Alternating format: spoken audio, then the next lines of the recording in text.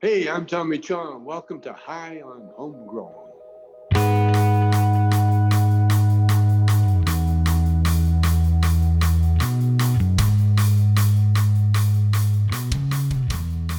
Yes, everybody, and welcome to High on Homegrown, the cannabis podcast from Percy'sGrowing.com. This week's interview is with a guy called Captain Matt, and it's all about worm farms. Captain Matt runs his own worm farm. He has about 3 million worms, makes worm castings, sells them, uses them in his garden, and knows a shitload about worms in general. So we thought we'd get him on the show, try and encourage some people to start their own worm farms. It's very easy to do, and it's rewarding as well, especially if you're an organic grower.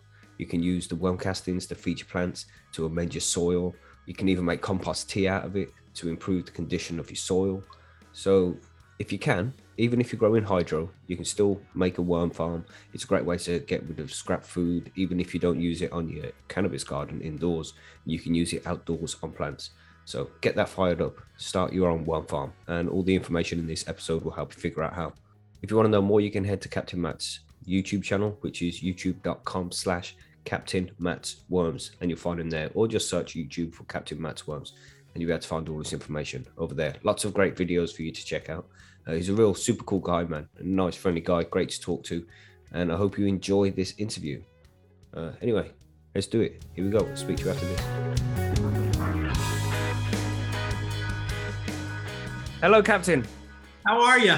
I'm good, man. Thank you very much for joining us. I really appreciate you coming along to come and chat with us. Thank you for the opportunity. This is awesome. That's fantastic.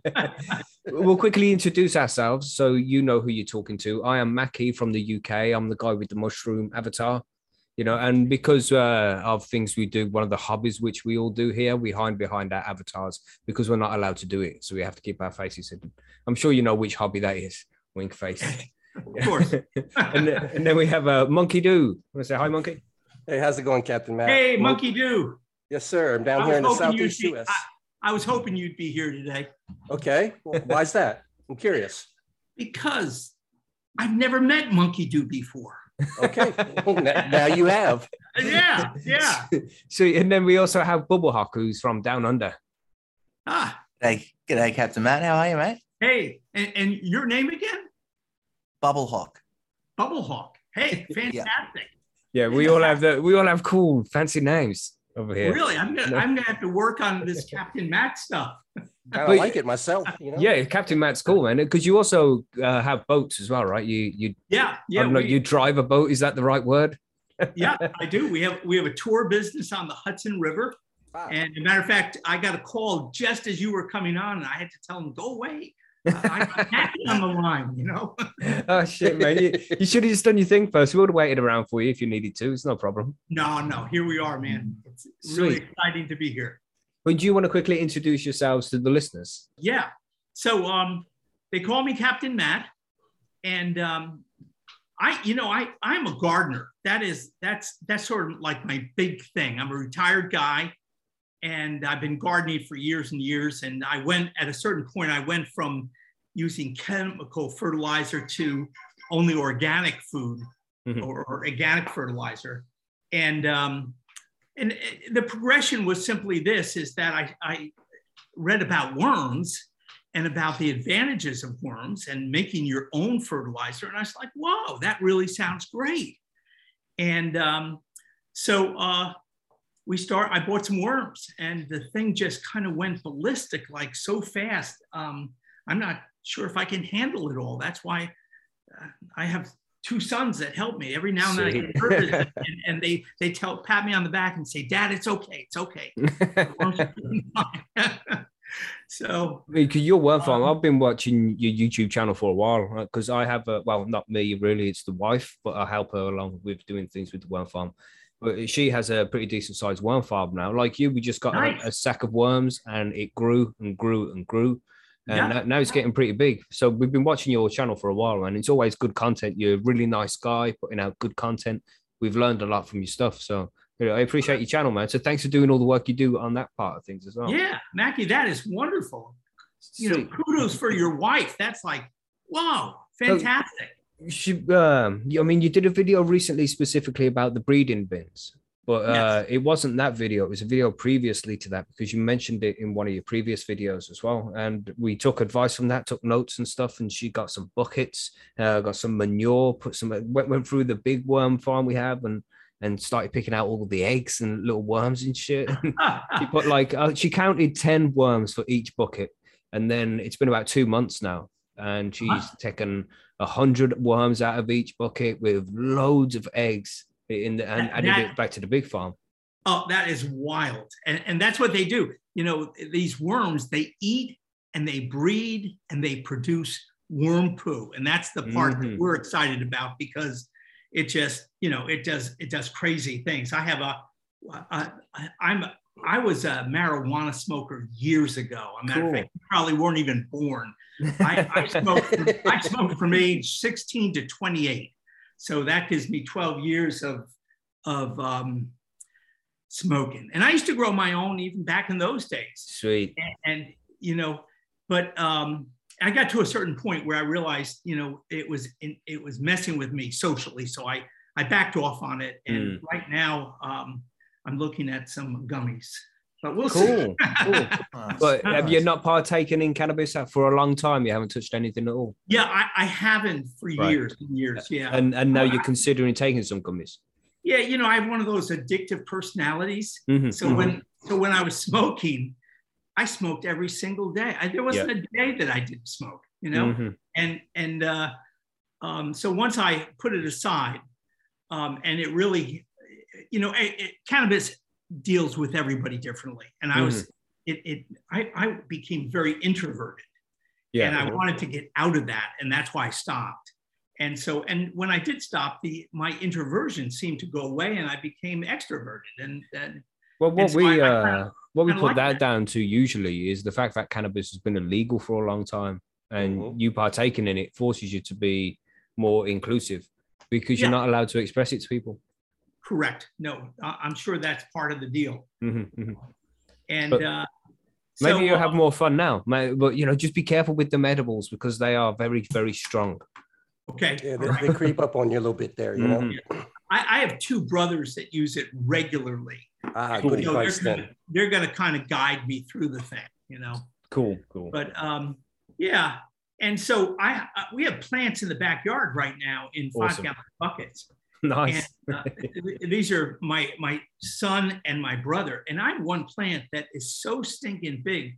It's only the 13th of June, and it's when I was smoking back in those days, I would have harvested that thing already. Of course, it didn't get to the place for harvest, but it's so big, and the reason is that the worm poo is outrageous. Guys, I don't know if you know anything about gardening, but I have a massive garden. I have 15 raised beds. Nice. And in one of my raised beds, I have broccoli, and I have 24 broccoli plants. And a week ago, I had to go out and cut all the heads of broccoli because they would have sprouted. And we're upstate New York. No one else has broccoli at this time of the year.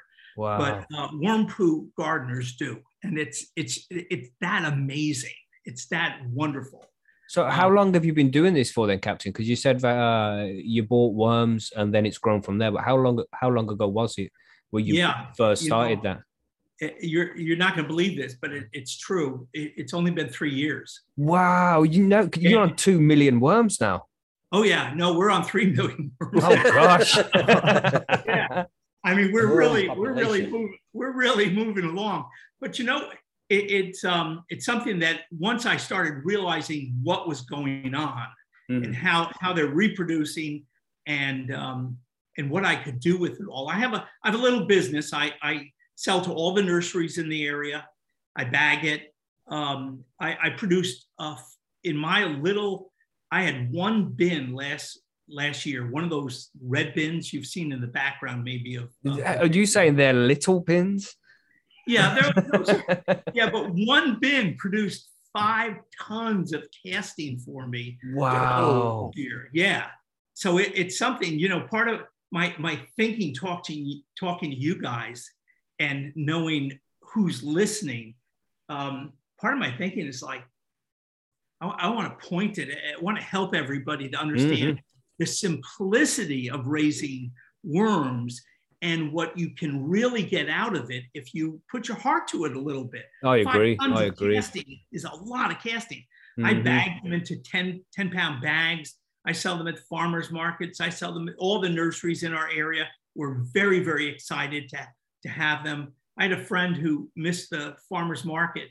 I was only there for a short period of time because of other obligations, and called me and just gave me a $300 order, like boom, boom, boom, boom. Here's what I want. Can you do it? Nice. Yeah, So it's been a lot of it's a lot of fun, but more than anything, I get to grow these outrageous vegetables and marijuana plants in the backyard. Like I've never seen before. And I've been gardening since I was 19. Wow. Yeah. So it's only taken you 3 years to get to that stage. Yep. So let's start at the beginning. What's the whole process? Because there's going to be many listeners who are now like, maybe I should get a worm farm up and running, which we would say definitely get a worm farm up and running. They're nice pets to have. They don't take much work. Wonderful. They don't talk back. They don't bite. They don't need to go for walks. Really? There any odor problems? They poo right in their own bin. That's right. You don't even need to clean up their poo. Right. So who else is selling their pets poo? Well, that's a good point, actually. Right. Wow. So that is a good point. I bought my first group of worms. I think I bought 5,000 worms at first, and I was using these. They're probably 24 by 24 milk crates that hold 4 gallons of milk. Yeah. And I put plastic bags in them and then fill them with compost. And compost is a big item for me. I've used it for years and years because of gardening. I mix compost and horse manure, or compost and cow manure. So I always have a pile around. So when I got the worms, I started off like that, and I started feeding them and listening to, the different, I went on every channel I could find, and they started reproducing. I was like, whoa, I'm going to cut this bin in half. And I did a second bin. And then before long, my wife and I started talking, saying, maybe we should buy a few more. This is going somewhere. And so we bought some more. I think we started off with 20,000 worms. And the bins, we outgrew the bins. And then I started listening to everybody. And some guys were using 50-gallon plastic barrels cut laterally. Wow. And that was like, whoa, that's good, because I can see them a lot better. And so we went from bins to 10 50-gallon half barrels and started raising them there. And again, they just kept multiplying and multiplying. And watching a video, a guy was building a continuous flow bin like the ones I use. Right. Yeah. And I thought, I'm a builder. I build. I spent 20 years making my living as a carpenter. And so I said, I could build that. And so we built the first one. And it was just amazing. And at that point, then I was like, well, we really have a lot of product here. We can start selling it. And so I started working on bagging and labels and trying to figure out where I'm going to sell it. And it ended up taking us to nurseries in the local area and the farmers market, which has been great. And since then, word gets around. I had a marijuana grower come to me the other day and asked me for a ton. And I was just about to bag the ton. And I was like, wow, this would be good. Let's move that ton on because I have other things to do. And so we're set up in our garage where I can do ton bags and raise them with I have a hoist on a I-beam across the garage. And it's a heated garage. That's how I can grow all the worms there. And he backed his truck in and put down we raised up the 1 ton bag. He backed up, we lowered it onto his truck, and he gave me a whole bunch of cash and off he went. Nice. And he told me, he said, we grew up because I had marijuana growing in the garage, and took him out back and showed him things, and he was a marijuana grower for himself and for he was going to use it for his gardens. He lived in Vermont, and he's one of these guys that's trying to live off the grid a little bit, or at least working towards it, And so that was very, very exciting. And then I heard, you guys were interested in talking. I was like, oh my goodness, where's this going to go? Here we are, Mackie. Yeah, well, this is it. We just always have a nice, laid-back, friendly conversation. We go wherever the conversation leads us. So you try and steer it in the right direction, as you are the captain. No? Yes, that's what I've had a few times I wasn't steering in the right direction, had to get towed off rocks. But we're working on it. That's it. I'll recommend to loads of people who listen to the show that, if you have the space, you should definitely start a worm farm, because it is really easy to do. And the results, the worm castings that you get from it are really good for the plants. And I don't know, but when you pick up the worm castings, it just has a different feeling to what soil does. It's heavier. It's a lot heavier for one. Yeah, you can just tell that it's more nutrient dense. Yeah. And it is, because what you've been raising in that. And it's just, when you have a whole bunch of worms in it, and I know we're talking to people that have not started worm bins yet, but you have to start somewhere. But once you get to that place where there's so many worms, it's like, just to get to the soil, I have to move the worms off the top and go down into the soil. You're right. It has that real sense of like, wow, this is something. And then when putting it in the garden makes all the difference in the world, And I make a lot of, I make tea also. I don't know if you, and say we take worm castings and we brew it. Like I take a 5-gallon bucket and I'll put 1 gallon of worm castings at the bottom, fill it with dechlorinated water, because chlorine really messes with the system. And then, and we oxygenate it and put in molasses, just a little bit. And the molasses is to feed the microbial activity in that bucket. And we bubble it with oxygen for 24 hours. And then I take it around. I water all my plants with it. When I'm watering plants, I'm watering it with poo. And some people are looking at me saying, oh, you'll burn your plants. And I thought, all right, I'm going to find out if I can burn a plant, because I don't believe you can. And so I have plants right now in containers that I water every 2 or 3 days with worm poo, and they are thriving. Worm poo cannot burn plants. And that's a very big thing for people to understand. You can't use too much. You can use too little, but you just can't use too much. Awesome, man. Yeah. I mean, it is real nice stuff. I mean, I don't get to use much of it because the missus she likes to move it into another bin to create more worms, and they just multiply all the time, because they double in if the conditions are right. They'll double in populations every 3 months ish. Correct. Yeah. So I have a plastic top over the bins. I take them off, and the moisture as it raises out of the bin, it just gets caught by the plastic.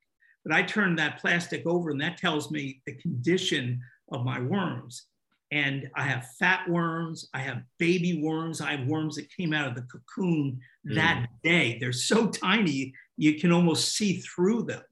Wow.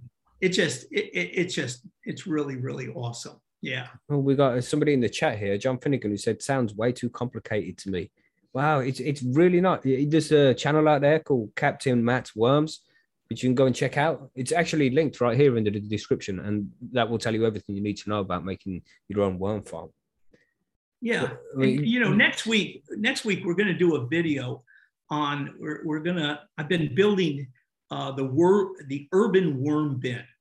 Sweet. And urban worm bin is online. I mean, if you get online, you look at worms, you're going to see the urban worm bin all over the place.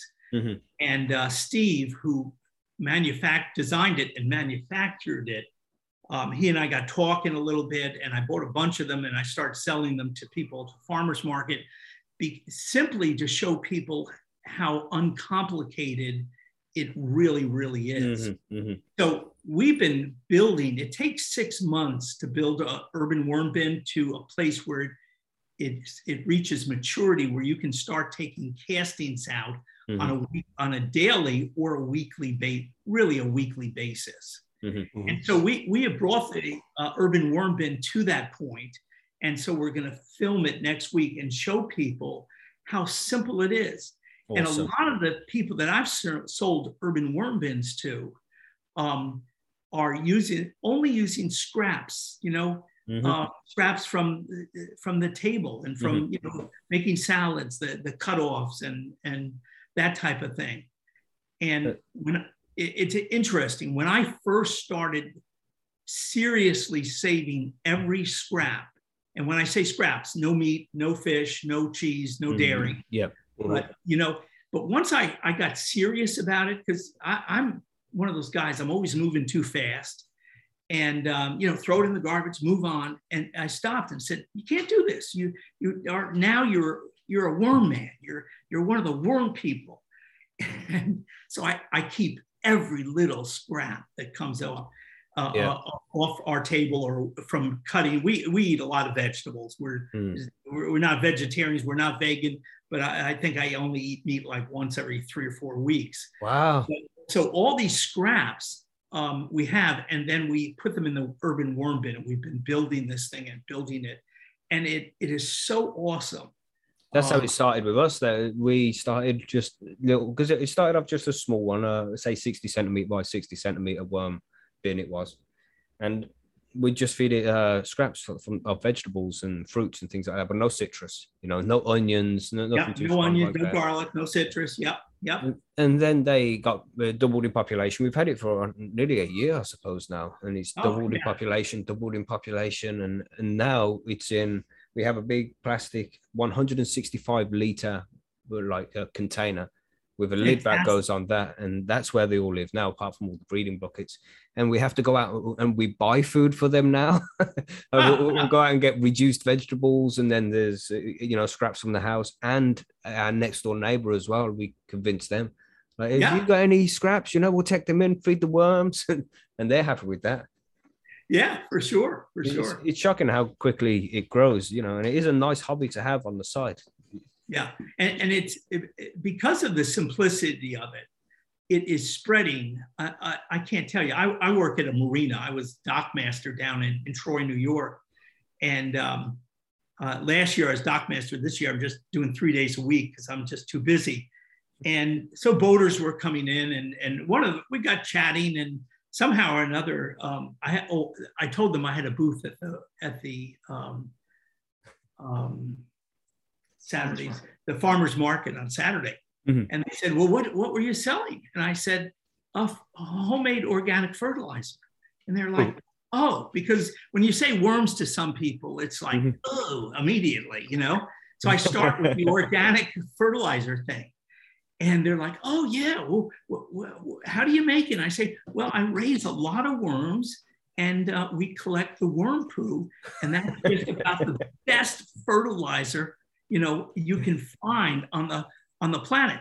And sounds like a shitty job. Some people tell me I'm full of shit sometimes. Just covered in it, But it was interesting. These are boaters. They sold their home. They live on their boat year round. And I was like, yeah.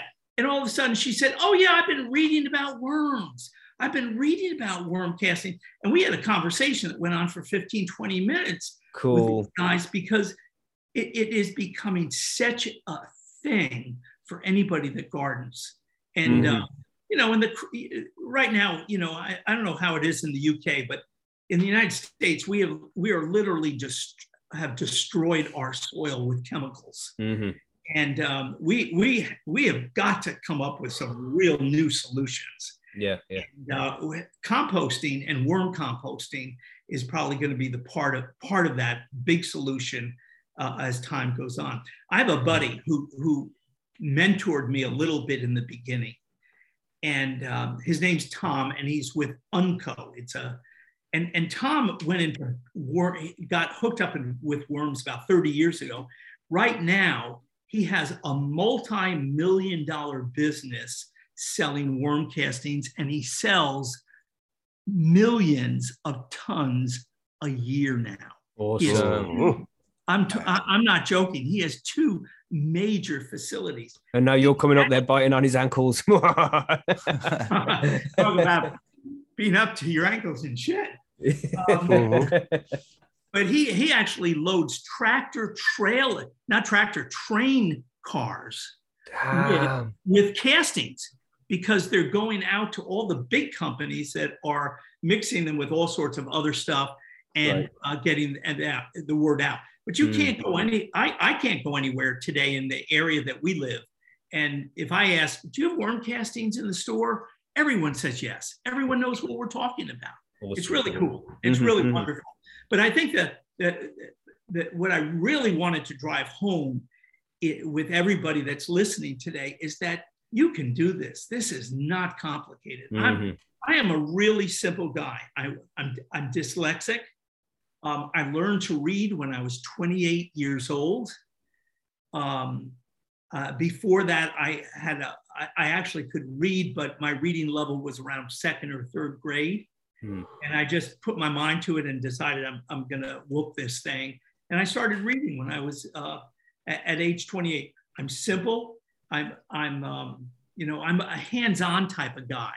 Yeah. I'm not the scientist. There are plenty of scientists. I mean, I have a few people that I read every now and then that write about worms, but when I close their article, I don't even know what I read, because they're just way over my head. And so I'm practical. I'm like, does worm poo make your plants grow better? Good. Well, let's try it. And we tried it. And the more I use and the more I put in the garden, the bigger things get. And at a certain point, I really felt very comfortable saying that I don't believe there's a better fertilizer on the planet. Oh my God. Yeah. We just had Billy Bonds drop a joke there in chat. Are you ready for this? Is Wormcast like a podcast, but for worms? Thank you, Billy. But and right there, Billy, you can never complain about one of my jokes again, mate. That's dire. That's dire. Well, Monkey, I heard it, and I'm going to remember too. There were a couple of serious questions though in the chat. Firetop was asking, first of all, he said, "What are castings? Are they a pill or are they a soil? I've never seen them." So I'll let Captain Matt explain exactly what he's talking about. Castings. Okay, good. I'm glad you asked that, because sometimes I'm so familiar with it. I think everyone's familiar with it. Right. Castings is worm poo. Worms eat and they poo. And so castings are what they excrete after they eat.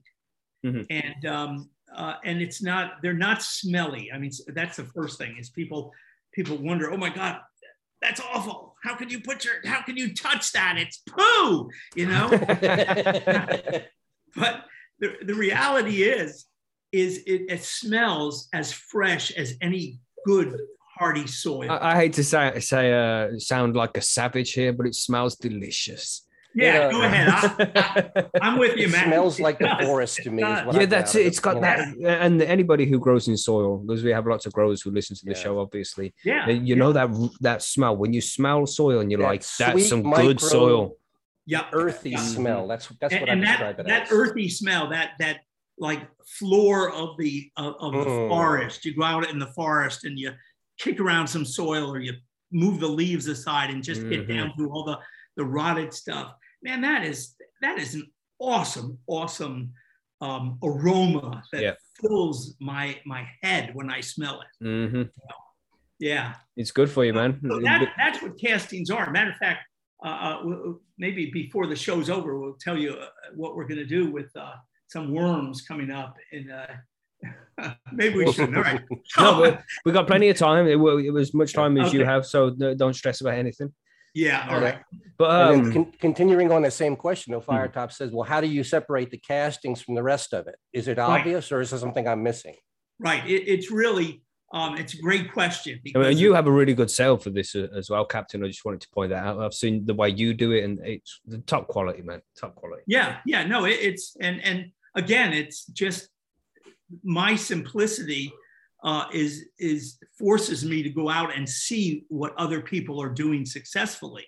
Mm-hmm. And so we bumped into Harry from the Brockwood Shifter, and so there are worm poo is about 3/32 of an inch or smaller. And that's just a fact. When they poo, it's not like a liquid. It's more like a whole bunch of little baby pearls. Mm-hmm. And so when we go to separate the poo, we'll take a handful or a shovelful of it and put it on a sifter that has 3 different size grates. One is the 3/32 grate. And then as it goes down further down the shifter, then we go have an 1/8 inch grate. And then as it goes down further, the worms and anything left over ends up down in a bucket. Mm-hmm. But the poo is less than 3/32 of an inch. So as it's going across that grate, all the poo is falling down. And so and there's no such thing as 100% pure worm poo, because other things, some of the compost, I raised my worms in leaf compost, and I mix leaves and wood chips. And so some of that compost that may not have been ingested by a worm might get through. But the reality is that when a worm drops its castings, it is so loaded with microbial organisms that the microbials then are almost as important as the worms, because they start reproducing and they start eating stuff also. And so it's a combination of worm poo, microbial organisms, enzymes and stuff. And when we go back, well, let me go down the shifter. So we drop the worm castings first, then But you get before you carry on with that, you get because Captain Matt has a big box. How long is that red box you have, Captain? Right, they're 8 foot long by 30 inches wide by 24 inches high. Right, and this is filled up with soil and all your worms, right? It's filled up with compost, yeah, leaf compost, right? Mm-hmm. So because the worms eat the leaf compost as much as they eat the food that we're going to feed them on top of that. But they thrive on compost. As a matter of fact, you ever had a pile of leaves in the backyard in a corner that made it through the winter, and you move it, you'll find worms in there because the worms they love to eat leaf compost. Mm-hmm. Yeah. And inside this big box you have, this is where you have 2 million worms the last time I checked, but you have your 3 million in there now, do you? We're estimated approximately. Last time I counted, one by one, we're just kind of doing the math and playing with figures because you have no idea. But when I look into these bins and I start digging in the bin, I'm just like, I can't believe it's phenomenal. I use red wigglers, which is a popular worm for composting, and they're top worms, and so they're up top and they're eating away, and we feed them. And I can talk about what we feed them in a minute. But then we also use European night crawlers, which is a worm that goes a little deeper. The night crawler will go down deep and eat anything that's left over. And so when I go and look in there and see the number of worms, and I did the math at a certain point, it was like, I guess we've got a million worms in this bin. Now, if you challenge me on it and we have to count them, I might be wrong. But I'll tell you something. If we're wrong, it's not too far off. And they breed so fast. It's phenomenal. Yeah. And it's amazing to put your hands in and feel these worms crawling through your fingers. It's outrageous. So at the bottom of this wooden container you have, there's white pipes and the PVC pipes with just small gaps in between, and then you use a rake underneath the actual box because it's standing up in the air. It's not on the ground. It's on Correct. some legs as well. Then you scrape underneath it with a rake, and that's where the worm castings fall from. And you can Right. collect that, and that doesn't have many worms in then. It has some because worms just, they get lost, I think, sometimes. So we do get worms coming down. And then when it goes time to sift everything, I can sift the worms back out and put them back in. When I do it for my own self, I put them right in my garden because worms are very valuable in the garden also. So they continue the process of pooing. But we built it, the big red box is called a continuous Moneymaker. The cash maker. I'm having a senior moment. A continuous flow bin, a continuous flow bin. And so I build that 24 inches high. I build it 3 inches at a time. And so I'll start it off, and I put cardboard down over those pipes because the pipes are spaced about, I think we're spaced at 1 inch apart. And if we just put compost in, it would all fall through. So we put the cardboard down, and then we start building. And I'll put 3 inches of compost in, and then just a whole bunch of worms. And I'll start feeding them. Let them go through that compost and have a good time and poo all over the place. And then and then 2 weeks later, I'll put another 3 inches in and start feeding them. And I keep it moist because there's no problem. You can't use too much water on a continuous flow bin. That's the term. That's the term I lost it on, continuous flow bin, because the moisture just works its way out. Eventually it drips out. Cool. And if you can keep that moist enough, as you build 3 inches, 3 inches, 3 inches, the worms are pooing all the way through. You're raising it up again. They're pooing again. All of a sudden you're at 24 inches and you have compost that has turned into worm poo. And these microorganisms and enzymes that are just a complete knockout. And then so as the moisture, as I continue to keep it moist, it builds a pad. The cardboard rots away, and the worms eat at the cardboard too. They love cardboard for some reason. I've tried it a few times myself, but I never really got excited. They love it. I understand what you mean, yeah. Yeah. So they love it. They eat it up. And so the cardboard, after about 3 months or so, the cardboard has literally started to fall apart.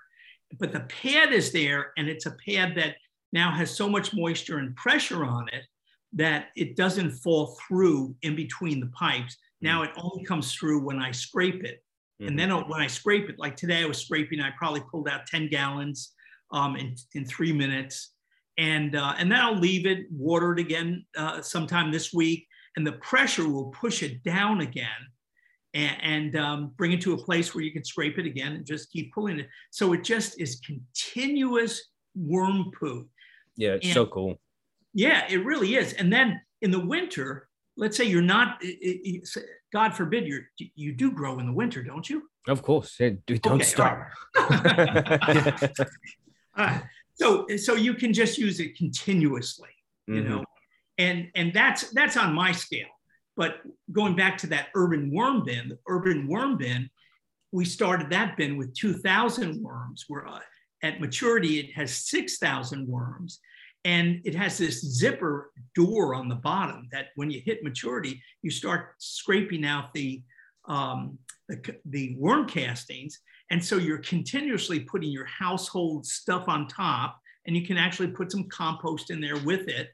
And you're scraping it out, and it's designed pressure-wise to all push down so that every week you can go in and pull out, a number of pounds of worm poo.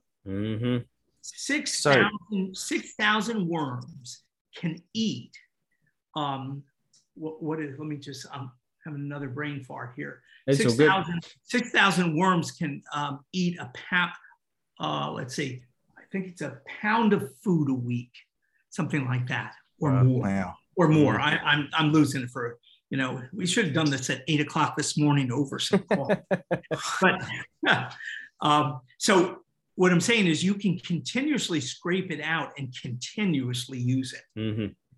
And that bin there can produce, I've told people if you use it properly, you can get 365 pounds of worm poo out because the 6,000 worms are eating a pound a day. That's what it is. They're eating a pound a day. And so they're giving you a pound a day of poo, and you're extracting that poo and it's pushing down. And next week you come back, you have a number of 5-6 pounds again, 7-8 pounds, however you're dealing with it. And it just never stops. I mean, that word sustainability, man, I'll tell you, if you take care of your worms, you got sustainability here. And that's an important feature, man. Yeah. Sorry, Bubble Hawk, was you about to say something there, mate? I was just going to say, Woody's actually asked a similar question I was going to ask in chat. So I know you said you're using red wrigglers and the European night crawlers, I think you said. Yes. So are there specific worms that you find are better, or are the castings better from specific species of worm? I know that obviously they eat at different depths and they'll eat different things, but have you found that there's one breed specifically that has a better quality casting, or is it just across the board they're pretty well? Who's got the good shit? Yeah. What you put in is what you're going to get out, first of all. So whatever you're feeding the worms, you can put your worms in an inferior, like you can raise them in cardboard and they'll be happy. They'll just eat cardboard. And then cardboard is mostly carbon for them, and they need a little nitrogen. So you throw some vegetables in, and they can get by with that. But the pros that do this really seriously are making sure that their worms are getting just the right amount of food so that they really produce the most castings. And so Uncoked, my friend Tom at Unco, who's doing outrageous number of tons of worm castings, he uses only European night crawlers. But he knows, he's a scientist on top of a businessman, on top of a common sense type of guy. So he's kind of got it all together. But he's pretty well sold on the fact that Europeans are the way to make the money, and he's after the money. He wants to produce big time castings, and he sticks with the Europeans. Other people, it's really. I don't think you'll see a major difference between the European and the red wiggler, which are the two most popular worms used. Other than the fact that the European gets down in, and Tom's breeding system, if he breeds in such a way that he wants his worms to get down into the bucket, eating everything they can, not just hanging out on top. So I use the combination of the two, but those are definitely the top two brands of worms that you'll find. Yeah. And tiger worms as well, right? They're good ones to have. Yeah, no question about it. Love them. Yeah. Have you found since the pandemic and everything started? I mean, I know here, everyone being at home kicked off a big sort of movement with people growing their own, and now with everything going on in Ukraine, a lot of people, I mean, we're looking at $11 for a head of lettuce, for a head of iceberg lettuce here. So a lot of people have decided that, it's probably time to grow your own. So have you found that you're getting a bigger interest in it now, that there's more people at home and more people sort of getting involved in it? Is it something that sort of kicked off more so?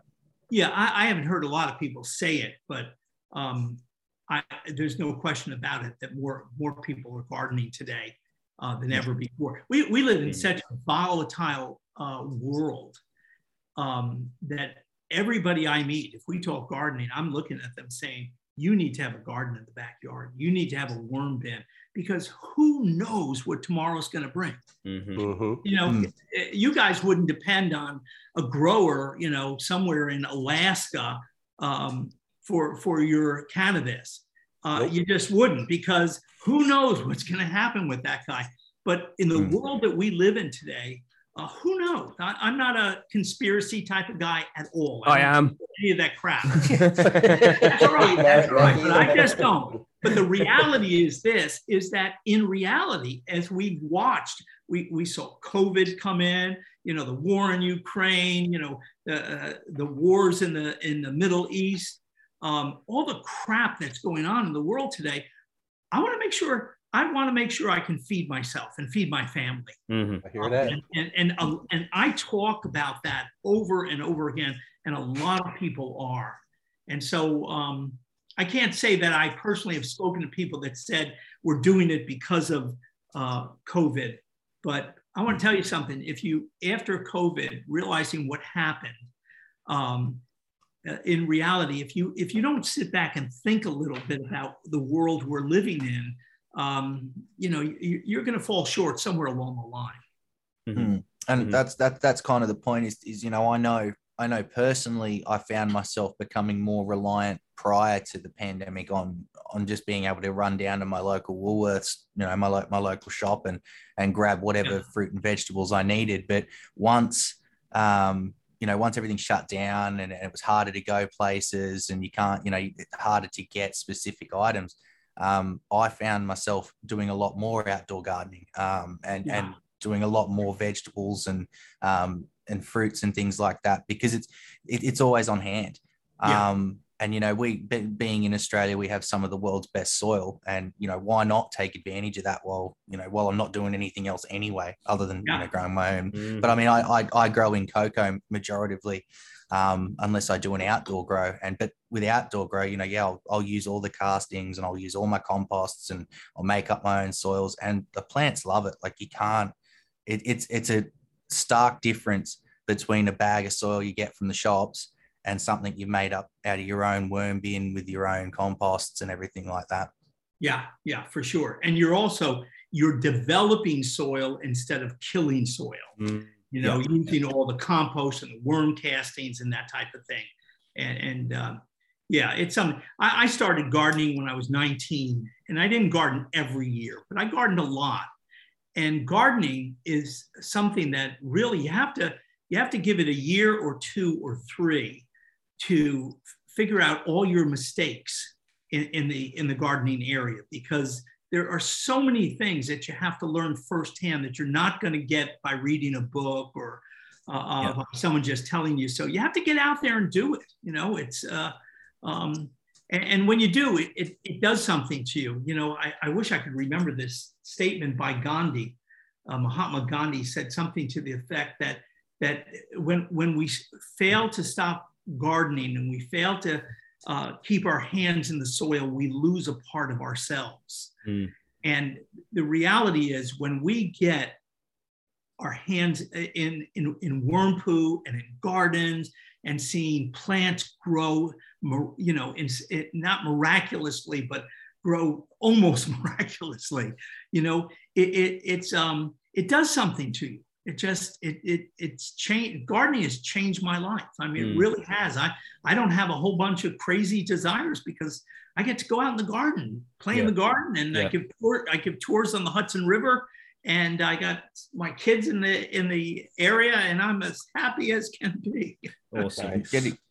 Getting into the outdoors, I find it centers me as well. You get out there and you just you're one with nature again. And even if it is just, going through and picking some tomatoes off the vine, and you get the smell of that soil, as you're saying. There's a scientific study saying about the smell of the soil, that particular smell. That is like a depression depressor. Depression suppressant. I don't know. Yeah. Antidepressant or whatever. Yeah. That's a good band name. And I've never heard that before, but it wouldn't surprise me because there's, soil has so much more than we can ever even imagine going on in it. I'm not surprised to hear a statement like that, to be quite honest. Yeah. True. So I love that machine you have in your workplace. You know that thing that shakes. Yeah, One of those. But they're going to be pretty expensive to buy, right? You have a company near you. Here's the thing. It's called the Brockwood shifter. And this fella, Harry, I've been calling him Harry Brockwood for the past 2 years. And he's finally looked at me and said, Matt, my name's not Brockwood. The shifter is Brockwood. At least you had the Harry part, right? Right. Yeah. So we're 50% friends. But it's a machine that is so, first of all, it's so well built. When I got it, I called Harry. I had to assemble it. And I called him up and I said, Harry, I was a carpenter for 20 years and a cabinet maker. And I said, I want to tell you something. That is about one of the finest pieces of equipment that I've seen. I said, I couldn't imagine that you built this thing. Yeah, it's nice. And it's really nice, but I'm going to get to the price in a minute, but it's a lifelong machine too. It's not something, this is, when we look at the cost of the machine, and it's on the low end of machines because there are lots of separators out there for poo and for soil, but it's a lifelong machine. And every single part, if I had to, I could reproduce any part on there. Or a friend of mine who's,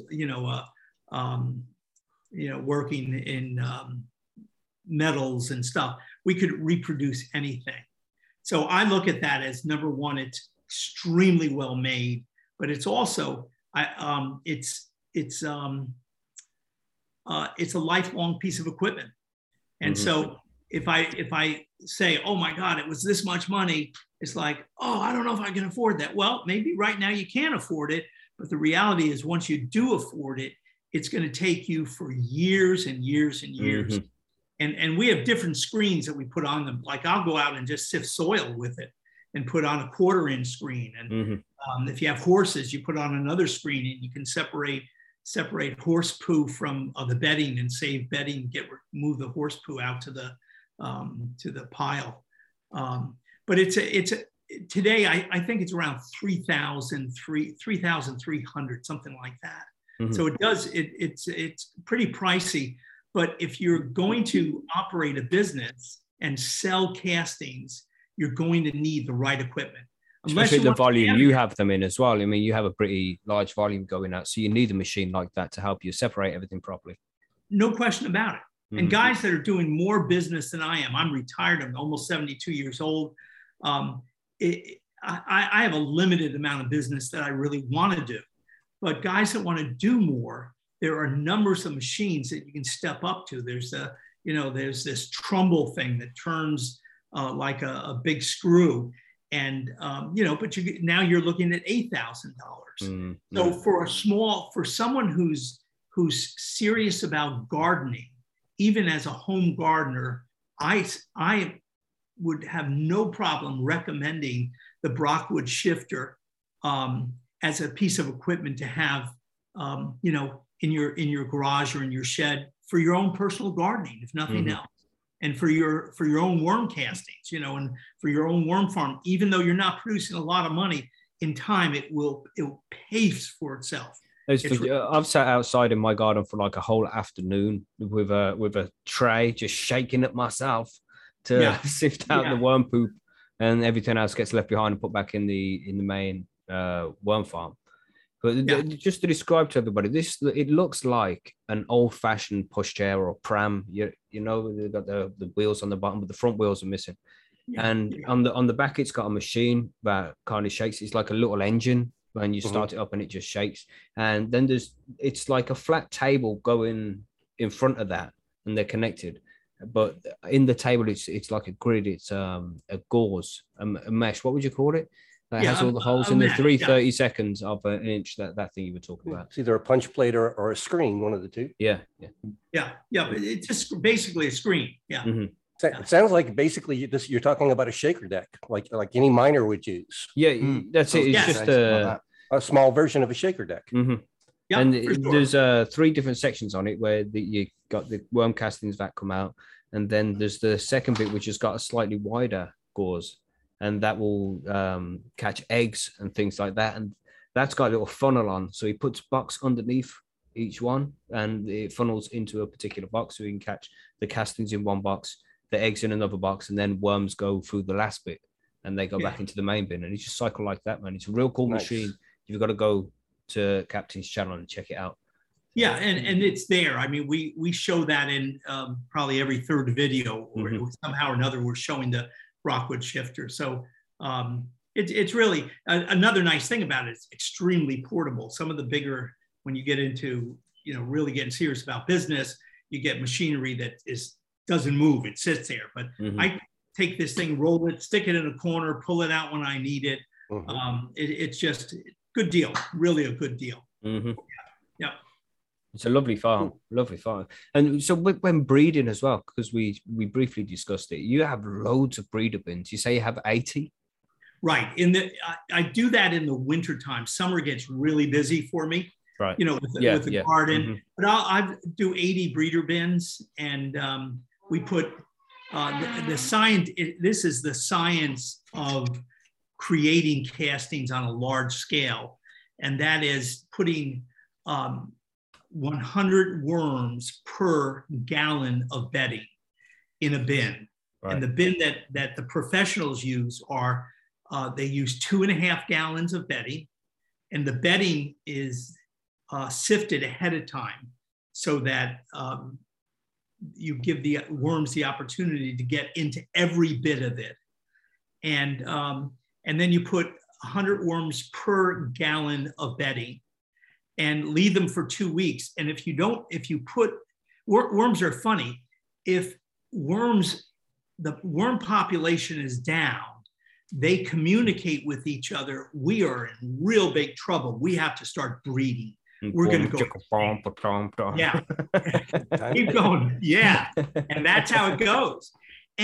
But at the same time, if you have too many worms, they start looking at each other saying, hey, we're going to starve to death. There are too many worms here. We can't feed all these mouths.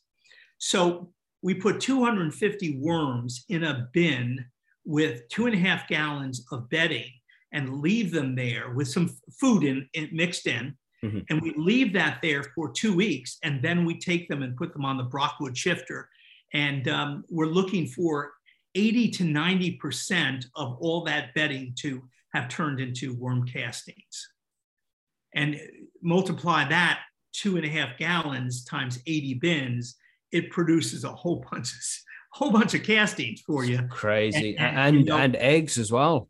Yeah, and eggs. And I separate, the castings go I use 1-ton bags, castings go in that, and then anything that came through the chute on the 1/8-inch screen, that goes back into my red bins. And because, I have a lot of worms, but we've never gotten to the point where the worms, the word is this in the worm industry, it's that if you have too many worms together in a bin, they're all going to take off and try to find another place to live.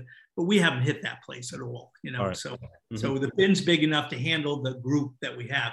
And so we're always throwing eggs back in, which means more babies, and producing lots of castings in the wintertime. Yeah. Mrs. pulled out a couple of 100 cocoons the other day out of one of the breeding things.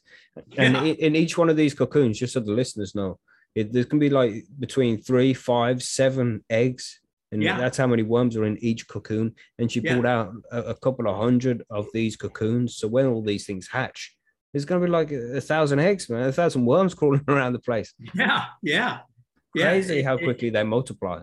But the big thing is they grow real fast. And they mature in 3 months, and they're breeding, and they're producing a mature number of castings. So it's a wild thing. I mean, it's really phenomenal.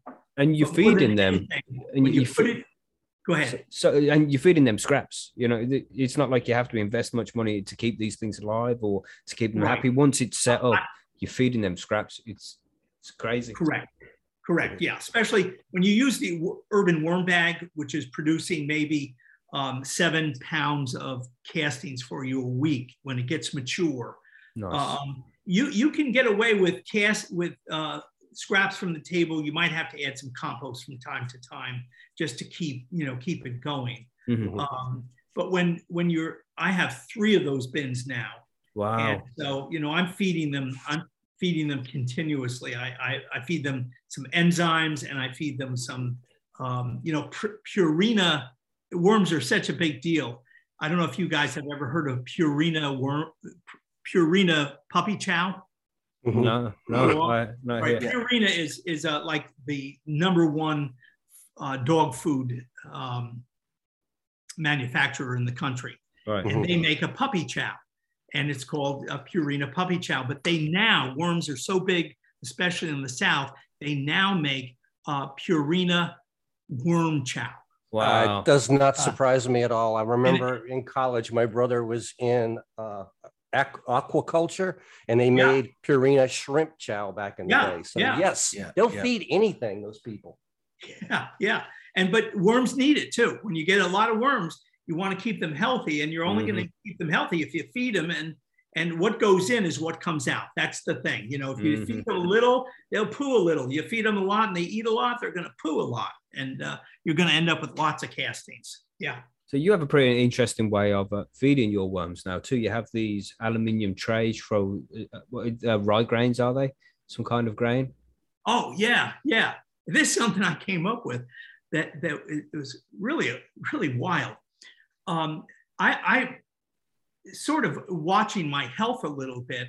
At a certain point, friends of mine were saying, carrot juice, you need to juice carrots. And so we start juicing carrots and drinking carrot juice. And it's really good stuff for you. There's no question about it. And someone said, oh, we're growing wheatgrass. And I'm like, oh, okay, what for? And they said, well, we grow it and it grows up about 7 inches tall. Then you cut it and you put it in a juicer and you get all the chlorophyll from the wheat and you drink it, and it's just really good for you. And so for years, my wife and I grew wheatgrass for ourselves, and then we threw away we grow it in a 11 by 22 aluminum or stainless steel container that's only 2 inches high. Mm-hmm. And so what we do is put a little compost down, and I germinate the wheat berries and get them to a point, soak them overnight, and I have a video on exactly how to do it. Yeah. And then wait for growth to come, and then I spread them on top of this stuff, cover them for a day or two, and it's like grass. It looks like your front lawn, and it starts growing. And we put so many berries in there that it's like the fullest lawn you'd ever see. Mm-hmm. And now instead of juicing it myself, I take that pad and I take it, and all my worm bins now, they're eating my wheatgrass. I'm not eating it anymore. The worms are eating it. It's great ideas. I ain't going to drink this shit anymore. Right. I'm going to figure out something to do with this. I never did that. I've had it without wheatgrass juice. Let the worms have it. There's a question that came up in chat a while back, and it kind of pertains to the reason I haven't even thought about worm bins, and that is, what is the minimum temperature the worm bins can take in the wintertime? Because I have no desire to try and move bins in and outdoors kind of thing. Mm-hmm. Yeah, and you don't want to do it, because once you get large enough things, you just can't do it. But right. Their perfect temperature in the winter is around 60. You can go lower than 60. The reality is they can't freeze. If they freeze, they're dead. Mm-hmm. But you also want to keep the worms at a temperature so that they're active. If you go down into the 50s and maybe dip into the 40s, your worms are going to slow down. They're going to, almost go into a hibernation mode, and they're not going to produce for you what you want. Mm-hmm. So the temperature that I advise people is to keep it in the winter. Don't go below 60. And in the summer, be careful not to let your soil go above 80 degrees. How do you regulate that temperature? Are you moving your bins indoors, or some kind of... all my bins are I bought a house 6 years ago that had all sprayed foam insulation and 6-inch walls. And the guy actually did the whole garage and then sheetrock the whole thing. So, I mean, my garage is like a living room. Mhm. And so I was very, very fortunate to have that garage when I started the Worms, because I can heat the garage now for pennies a day because of the type of insulation I have. Right. So, but everybody can't do that. So what I've suggested to some people is this, is if you don't want to be moving the bins in and out, you want to get a stable place for it. But let's say you get a good sized bin going and build in the winter time when it gets real cold, build a little plastic hut around it and put a plug-in heater in it and just keep that temperature up so that they'll continue to produce for you. Yeah. Okay. Nice. Yeah. So 60 to 80 is optimal. Yeah. And when it gets really cold as well, the worms will clump together and to keep themselves warm. Correct. As the herd. You know? Correct. And that's what they're called. They're called a herd. Mhm. Okay. Yeah. It's crazy, man, the way you just survive. You know, they've lived in colder temperatures in nature. This is what nature does. So just like the plants, they get used to certain conditions, but they thrive better in certain conditions as well. Right. And what you really want them to do is thrive, you know, repopulate. And then when they start to fill their space, give them more space. Correct. It's Yeah. a real nice hobby, man. I mean, the wife definitely enjoys it. She's been out there every day this week, just doing different things with the worms. That's awesome. Is she naming them yet, Mackie? No, not yet. But she will at some point. Okay. You know, even one of the kids as well. We went to a car boot sale. They're called here in the UK. What would you guys call them? Maybe a yard sale, but it's not on a yard. Yeah. It's out on a field where garage everybody's sale going. or yard sale. Yeah. Yeah. So and there was just a little worm farm. You know, the glass ones, but it wasn't glass. It was clear plastic that are really thin. It's more like so you can see the worms doing their thing rather than an actual worm farm. You know, and one of the kids got one of those, and they're into it now as well. It's very cool. It's a super cool hobby, man. I do recommend anybody who has got space to give it a shot for sure. Yeah, and as who knows? I mean, with this one friend of mine, Tom at Unco, the guy's making millions and millions of dollars, and he's producing a great product that is helping so many people. And he also, his business, he invites you to come in and he'll educate you. So he wants to duplicate in you what he's doing. And for a fee, he'll bring you in and teach you everything he knows, give you equipment, give you years of counseling if you need it. Awesome. And so you never know what's going to go on with these kids. I look at my grandkids, we have 6 of our grandkids live in the neighborhood. And I look at them, I'm wondering, which one of you are going to make $1 million a year selling worm poop? With inflation this way, everybody. Yeah. $1 million won't be very much very soon. All right. So $1 billion a year. Yeah, let's do that. Yeah, for sure. And you know, there's a huge market that's still waiting to be tapped with this whole thing as well. It's like people are only just now becoming aware of organic growing. Korean natural farming is another big one, and what worm castings is just part of that. And I think a lot of when people realize how simple it is to get hold of worms, because you can go online and buy worms from people and they'll be delivered to you within 24 hours. There'll be somebody local to you where you can just find their website, you know, go to your favorite search engine, search for buy worms or buy composting worms is what you want to search for. And they'll find somebody close. The worms are put in a bag, shipped to you in 24 hours. Yeah. And you just go from there, man. It's so easy to get started in this shit. Yeah, for sure. Yeah. Then you just got to keep feeding them. It's one of those things, you know, growing anything is very rewarding. You know, you get your first plant and you're caring for it and all of a sudden it grows and maybe it throws a bloom, even a house plant. It's just growing things has a reward that's really something else. And so I think when people start messing with worms, they realize there's a gift that we're given when we start doing these type of things. It's knowledge that we're all people are forgetting, but now it's coming back around again. I think people are understanding the importance of this kind of knowledge. Yeah, and for sure. They're real easy to care for pets, not like cats and dogs and all that. And you don't have to pay a vet bill for them. Right. Get insurance on them, unless I suppose if it gets into a big business stage, you got to get some insurance on your worms. Probably so. But I think it's possible for a lot of people to start up little small businesses making their own worm castings locally, because locally sourced things is important as well. And especially when it comes to soil and worm castings and organic things, because you want the local microbes to be in your soil. Yeah. And people, I've done the farmers market 2 years now here, and people are like, the people that bought it last year from me were like, come back with these great stories. Oh, that was so good. I need more. And so it's just, the more you get it out there, the more people realize how good it is. And I had my neighbor next door, I think he grew like 24 marijuana plants in buckets right on the Hudson River. It was, I mean, I have pictures of it. The backdrop is the Hudson River. And so he came to me, he said, Matt, it's going to be legal, because we're legal in New York now to grow a certain amount. And he said, it's going to be legal. And would you mix me a batch of soil? So I mix my soil in a cement mixer. And so I put 1/3 worm poo and 1/3 of this and 1/3 of that. And those things took off so fast, so big.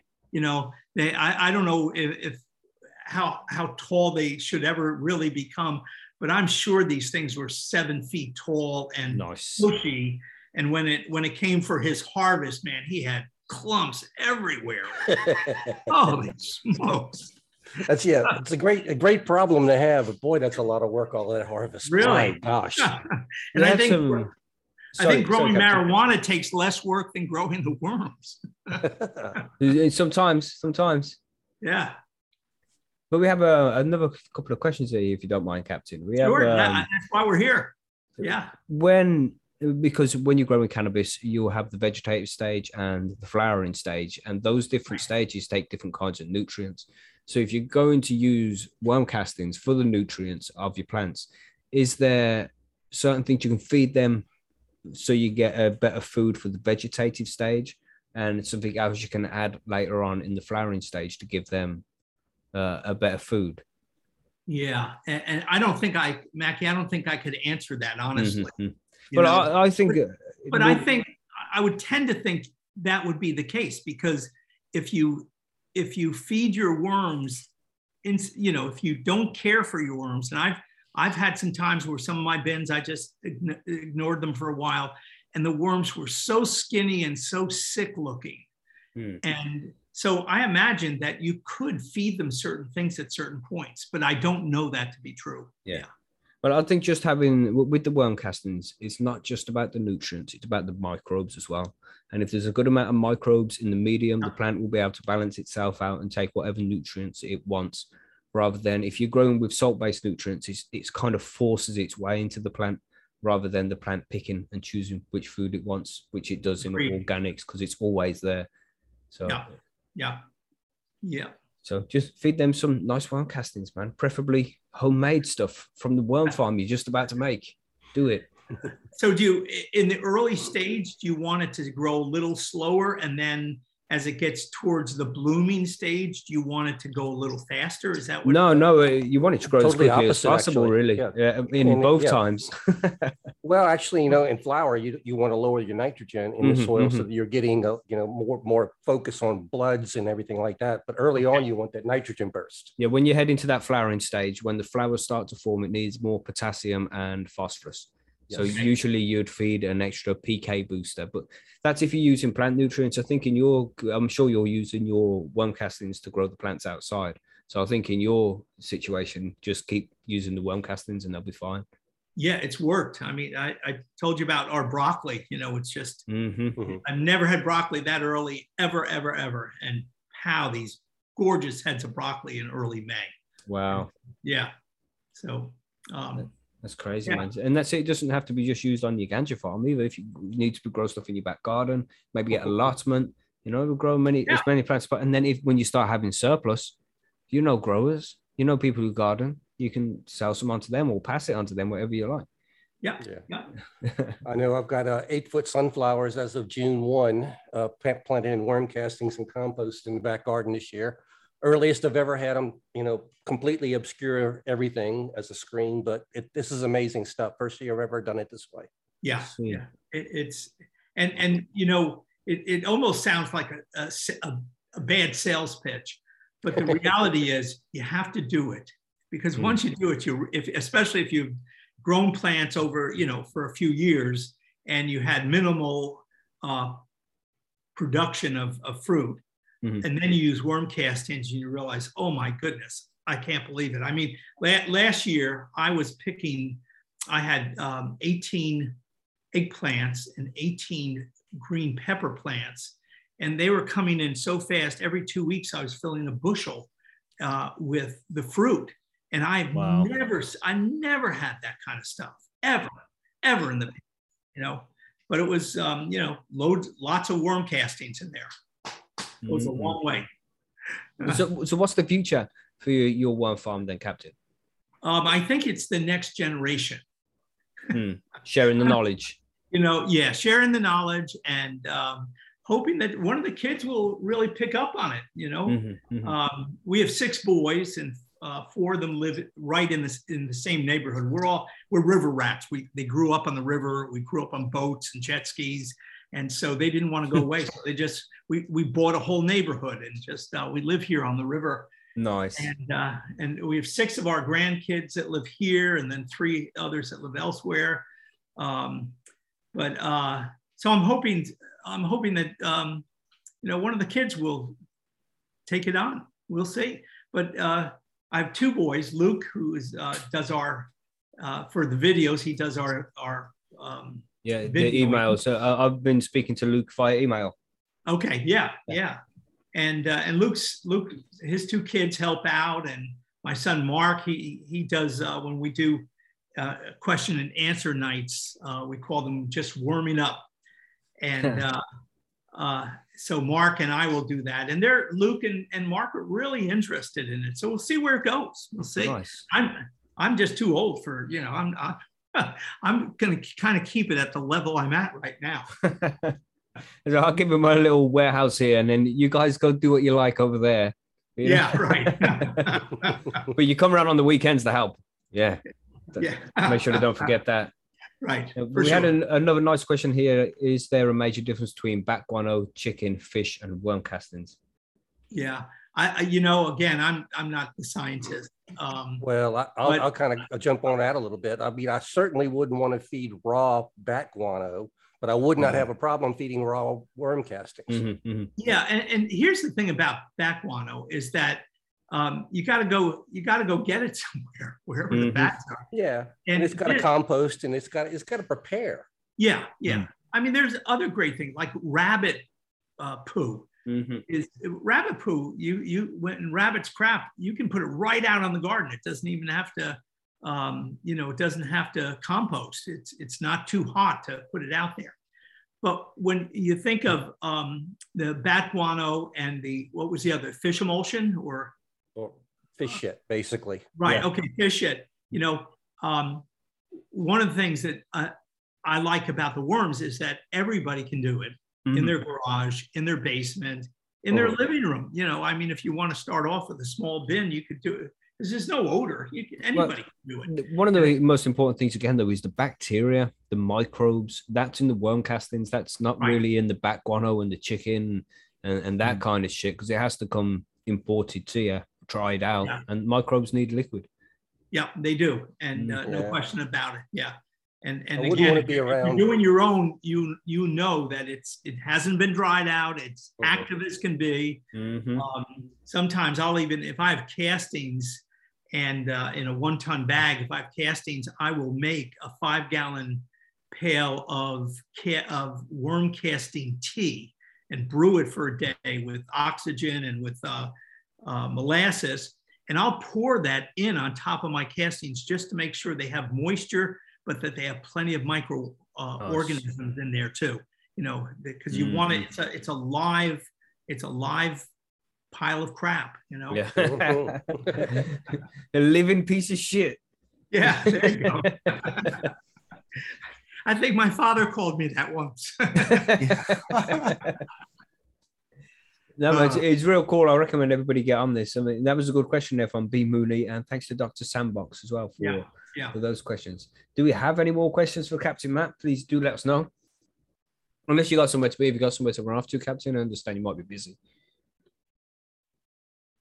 Has you gone? I didn't get that. have you called to answer some more questions? Is that cool? Are you in a rush to get anywhere? Are we taking up your time? Yeah, no. I'll take some more questions. That'd be fine. Cool. Yeah. Cool.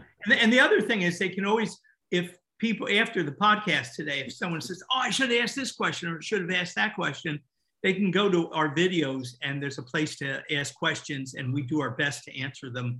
Once every 4 or 5 weeks, we'll do a show just on answering questions. Cool. Nice. So do you have a website up and running yet? Or is it just your YouTube channel right now? What's a website? It's like an electric newspaper on the internet. Gardening. He's a gardener. He likes the dirt. He doesn't like the internet. Is that like that thing called Facebook? Yeah, a little bit, just a little bit. Yeah, no, just YouTube. I don't know anything about that world, but it's just CaptainMatt.com. That's the place to go. Cool. And, I'm sorry, CaptainMattsWorms.com. Okay. Cool. Nice. Yeah. And we'll do our best to answer any question that we can. So do you sell any worms or just the castings? Yeah, we just sell castings and we sell casting only locally. Right. What I'm trying to do is share everything that has been given to me because a lot of people gave me a lot of information. Cool. And gave me the information I needed to become successful. So I'm just into sharing it out there because looking at all the different things on the YouTubes, there's not a lot of real solid information. Mm-hmm. And so I wanted to give the best I could and just make it available. And by doing a video every 10 days, every 7 to 10 days, and trying to cover every base, then people can go back to it from start to finish and know, hey, I can do it at home and be satisfied with that, or I can take it into the business world and go further. Mm-hmm. And then we have links at the bottom of all our videos, and it will take you other places if you need to go, go further. Awesome. Just occurred to me though. You see, you're Captain Matt. You live on a river. You like boats. You raise worms. Has anybody ever hit you up for fishing bait? Yeah, that was a question I was going to ask.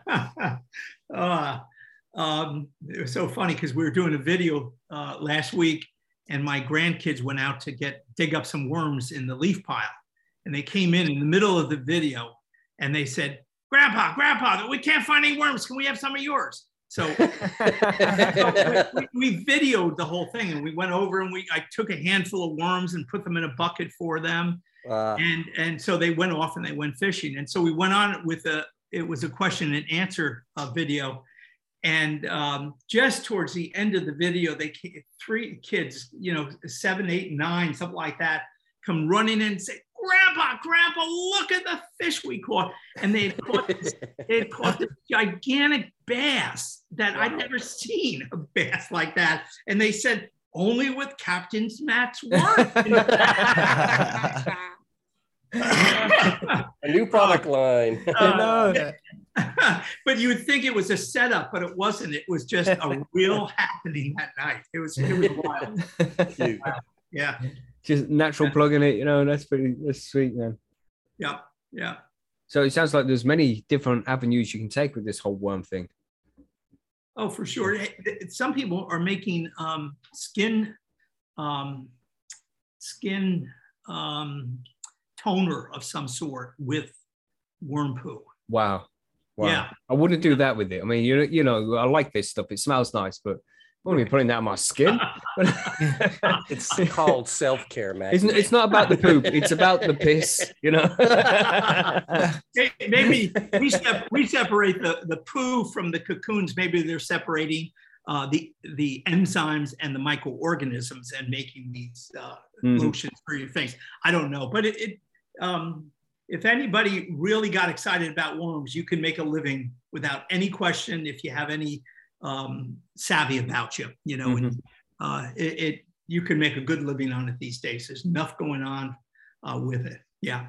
You're making me think that in the possibly emerging legal markets coming around, that as these different states come online, this is going to be a resource that organic growers are going to want. So it's a micro business opportunity here. Yeah, and the sweet thing is you're putting in the soil that you're growing your marijuana in. You're growing it in really good, hearty, healthy stuff. That whereas if you're using a chemical, you're using chemical fertilizers. Remember, you're smoking those chemical fertilizers, and who knows what it's doing to you. So natural is just always the best way, and I think we're I've been doing it for 3 years, and I every now and then sit back and say, we really got this at the right time. This is really good. For sure. It's just starting off now. You want to get in nice and early. In a few years' time, it's going to be big business, this worm casting thing. No question about it. And for you guys out there in the UK, or if you're still growing illegally, when you trim your plants, you got leaf, you got stalk, you got all this stuff you have to get rid of.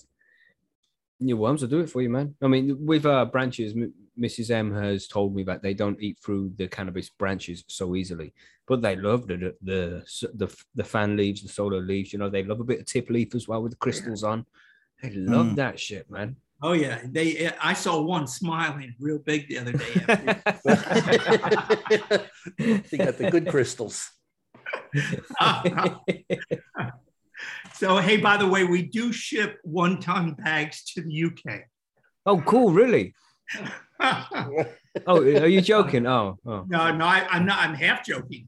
But sweet, get on that. I'm sure plenty of people want that over here as well. So this year, what we're looking to do is take orders in the fall or in the summer for next year's spring crops. And so if anyone wants 1 ton, if I know, hey, I've got to produce 21-ton bags next year, as long as I'm going to ask for a $50 deposit for the bag, and I'll get making it. I'll do what it takes to make it, and we'll make 21-ton bags if that's what we need to do. Yeah. And I don't know if we can ship to the UK, but you guys someone needs to do it over there too. Captain Matt's bag of shit. That would be a good label on the 1-ton bag. Captain Matt's bag of shit. That's a shit ton of worms. That's a shit ton of soil for sure, man. Nice, you know what I'm saying?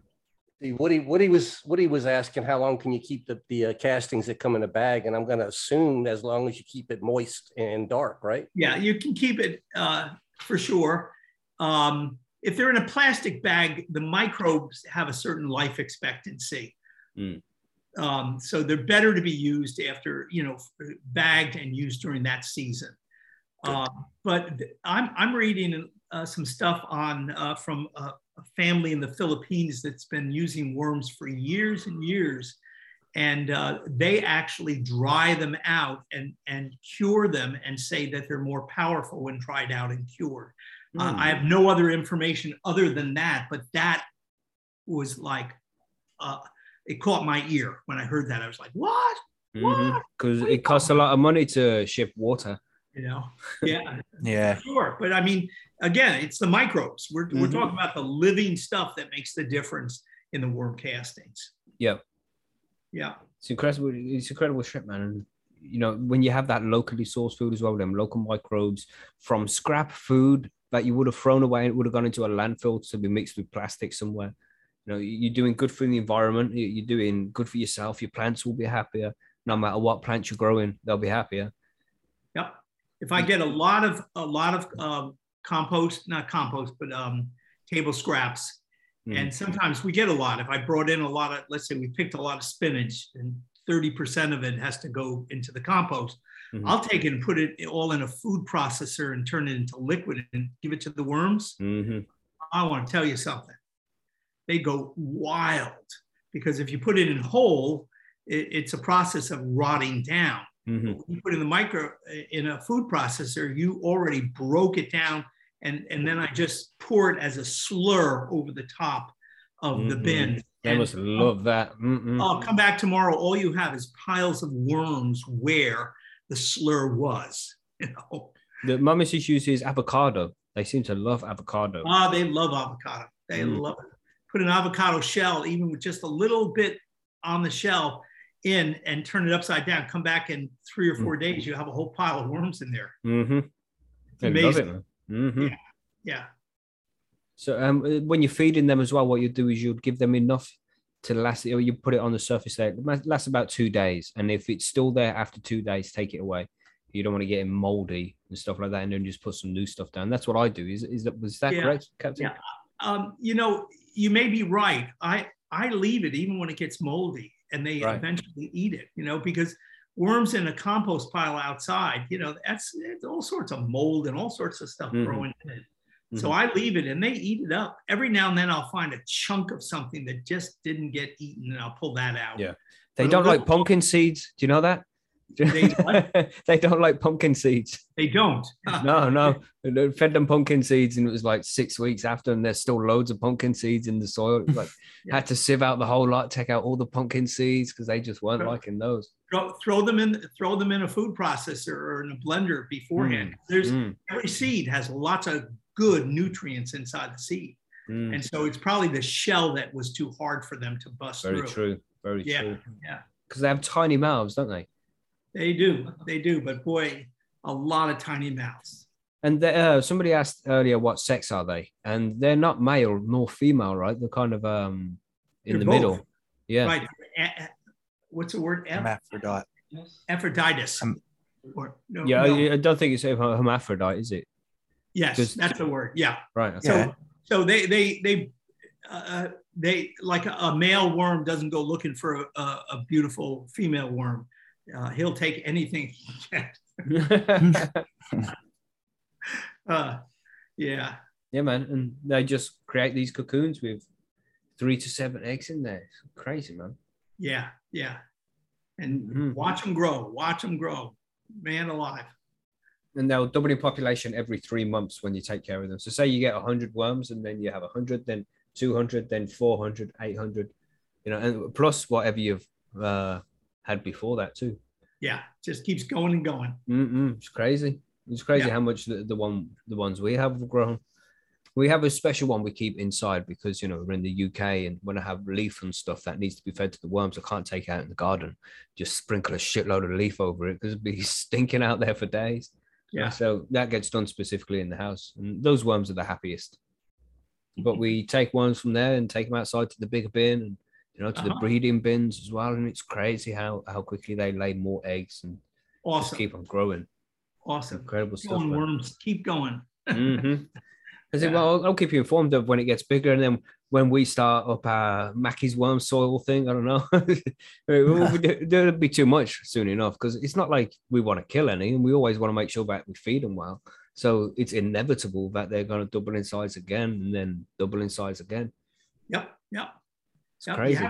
They say at a certain point, you got to move some of these worms out and start giving them away or putting them, again, I put a lot in my garden. The number of worms that go in my garden, I can't tell you. And they're not going to make it through the winter, but they're going to be very active in the garden all summer. Yeah. And they're great at aerating soil as well with all that tunnels they make, Yeah, for sure. They're good all round, man. If you're growing, you should be making a little worm farm there. Yeah. In my opinion, of course. So someone asked it. If you guys are growing, it is, I challenge anybody. Tell me, is there a better fertilizer? I don't know of anyone. I really don't. Yeah, same. I think we found it. We're right there. And it's free. Free, made it in your back garden. You can just take it up because you get leach it as well, which is the worm piss, which can, if you get the right kind of worm farm, you can collect some of this water and then you can mix that. And it's like you mix it 1 milliliter per liter of water, add the air stone to it for 24 hours, like Captain Matt does there. And, maybe a bit of molasses to feed the microbes. And you got some good ass fertilizer there for your plants. No question about it. Yep. No question about it. Crazy how good this is. How do you keep bad bugs out of your worm bin without harming your worms? Good question there, Richard. Yeah, the biggest problem I have is fruit flies. I don't know if you guys have fruit flies in the UK. Yeah. It's one of the reasons why I, after 2 days, I take stuff out because the flies, man, the flies. So I do there are a number of things, but I bought a box of 500, they're t-shirt bags, they're plastic bags that have handles on them, and they're compressed into this box. And, they probably cost about 5 cents a piece. And I put scraps in those bags and open the bag up so that the fruit flies can get into the food. But I set it up on top of the bins in such a way that I can get over there and grab the 2 handles and shut it real fast, close all the fruit flies in, and take them out, and I throw the bag and everything right in the garbage. Leave them to suffocate. Yes. But they will fertilize something somewhere along the line. Mm-hmm. But I had, in the winter especially, I have a major issue with them. And but I whooped it. I got it. I did it for about 3 weeks, and I had no big problem. Nice. Another person recently wrote me, and I hesitate to say it because I haven't tried it, but he said sprinkling diatomaceous earth on top of your bin will not hurt your worms, but it will kill any insects in there, because diatomaceous earth is like, to insects, has razor blades on it. Yeah, it's good for any insects that lay their eggs on the top of the soil. It's good for that. But if it gets wet, it's not as good as it is dry. So it won't work very well if it's wet. And if you breathe that shit in, it's really bad, man. You wear a mask if you're handling the diatomaceous stuff. It's best to not use it at all, in my opinion. Okay. I use it though. Do you use it? Yeah. I do use it. I use it mainly when the plants are young. I'll put it on, but I use food grade, and I'll sprinkle it over the top. And I find for things like little seedlings and stuff like that, that's when I tend to have the biggest issues with fungus gnats and stuff. So if I put that a little bit over the top and let it sit in for a day or so without watering it in, because when they're young, it's not such a big issue to not have them watered on a daily basis. So I put it over the top, and within a day or so, anything that was in there is gone, and it's just the flying ones that get caught on a trap. So, but yeah, it works really well like that. Make sure you're wearing a mask though. Don't you? Yes. Otherwise, that'll Good catch up point. with you in a few years. Yes. Yeah. Don't be sprinkling that stuff and breathing it in. Yeah, I'd never heard that was a problem. So that's good to hear. I'll wear a mask for sure. The best way to get rid of in worm farms, if you keep it at the right temperature and the right moistness, what word am I looking for? Dampness. I don't know. They don't have too much water in there, and you shouldn't see too many bugs anyway. What you put in there is also important. Like if you put fruit in there for too long, then you might get pot worms that they can get in there. They're a pain in the ass. Yeah. But if you just keep the conditions right, the bugs should stay pretty minimal, because you keep it covered as well. You have the black plastic sheet over the top, and that will stop any of those insects laying their eggs. And if they do lay their eggs, they're not getting out anywhere, so they just die off anyway. Good. Keep it covered. But yeah, good question, man. Good question. That was one of the problems which Mrs. M had with the worm bins initially. After a couple of months, everything was going well. And I think she gave it banana, like not just banana skin, but the inside of banana as well. And that was so much moisture that the fruit flies got in, laid loads of eggs, and there was just white eggs all over the worms. Yeah. And it was killing the worms off as well. The worms are very unhappy. So I had to take all the worms out, clean them, and take out any eggs we could find, worm eggs and things like that. Oh my goodness! New bedding. It had to got rid of all of the soil. There's just too many eggs in it, fly eggs and things like that. And then just started again from scratch pretty much, but saved as many worms as we could. And it's been going better since then. Moisture's important. If you put too much moisture in there, then the other bugs are going to come in and love it too much. Yeah, especially continuous flow worm bin, because it's continuously dropping down and you're putting new fresh bedding on top. It makes a big difference with all the bugs that other than fruit flies. But even fruit flies don't bother it until I start putting watermelon or other things like that in. Then the fruit flies start to show up again. Yeah, but just too much moisture in it. Yeah, that must be what it is. Yep. Crazy. Use vegetables, man. It's got less sugary goodness in. They don't call them vegetable flies. Yeah. So there's lots of great information there from you, Captain. We really appreciate you coming along and talking to us. Hey, I'm so thrilled you guys gave us a call and we got to be part of this. This is awesome. Yeah, really man. awesome. Nice. And I'm sure lots of listeners here have asked some great questions as well from the listeners. And I'm sure they all appreciate you coming along as well. In the chat there, if you're out there, everybody, are you going to start a worm farm now? Is this something you're thinking about? If we converted you, if we brought you over to the dark side? There's the soil as well, not the soil, the worm castings. The gardeners call it black gold. Yeah. Because it's so good. You know, this stuff is real good for your plants. And as we said, you make it from the scraps from your house. You know, you get a pet to look after, another hobby to do, and which doesn't take a lot of time. It's all really easy. So, and maybe in the future you can make yourself a business out of it as well. So, for sure, lots of cool info, man. I wonder if anybody is going to start a business. I wonder if they're going to be in a few years' time earning a mill because you listen to this episode. Don't forget about Captain Matt and Mackie over here. All right, $1 million worth of shit. You know what I'm saying? Yeah, no question about it. It is a real possibility. I have loads of people that said, just watching videos, they said, I just started my worm farm. You know, I'm going to do it. So, and your channel is really good, man. I'm not just saying that's why I contacted you, because I generally watch your channel. I watch videos that come out. I enjoy the content. So does the wife. You know, we enjoy watching you. You're a nice guy, putting out good content. And I'm sure your channel is going to do really well. And the information you give out is going out to people and it's important for them to hear it as well, to get as many people started as possible. Yep. Thank you. Right. It's a pleasure, man. Pleasure.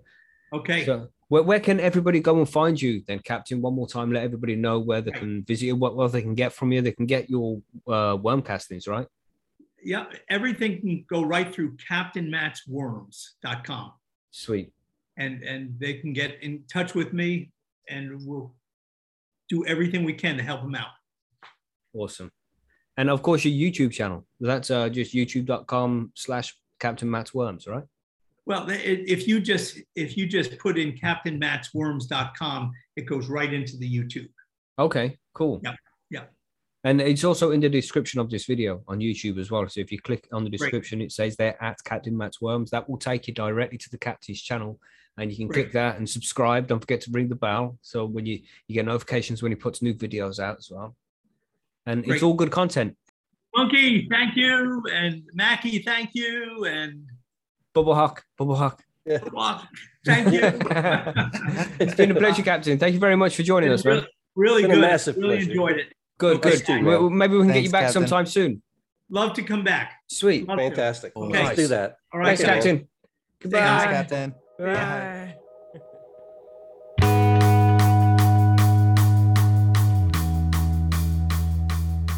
And there we go, everybody. That was Captain Matt from Captain Matt's Worms. As I said earlier, you can check out his YouTube channel. Just head over to youtube.com/CaptainMattWorms. There's loads of videos over there, lots of great content. And if you already have a worm farm up and running, then why not head over to Percy's and upload some pictures into a thread so we can see your worm farm and how well it's doing. That'd be cool to see.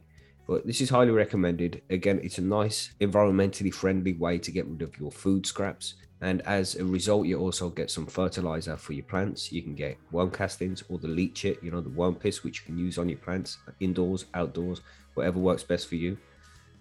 So, get yourself a worm farm, man. It's all easily acquirable online and it's fun to do. So check it out. I hope you enjoyed this episode. Hope you enjoyed the interview. And if you want to know more about Captain Matt, as I said, just head over to his YouTube channel, Captain Matt's Worms. So I'll catch you on Friday for the Grow Guides, which is all about mother plants and cuttings. So we'll see you then. Thanks as usual for downloading the show. And don't forget to share the episode with somebody. That would be super sweet. So we'll catch you on Friday. Have a good week, everybody. Goodbye.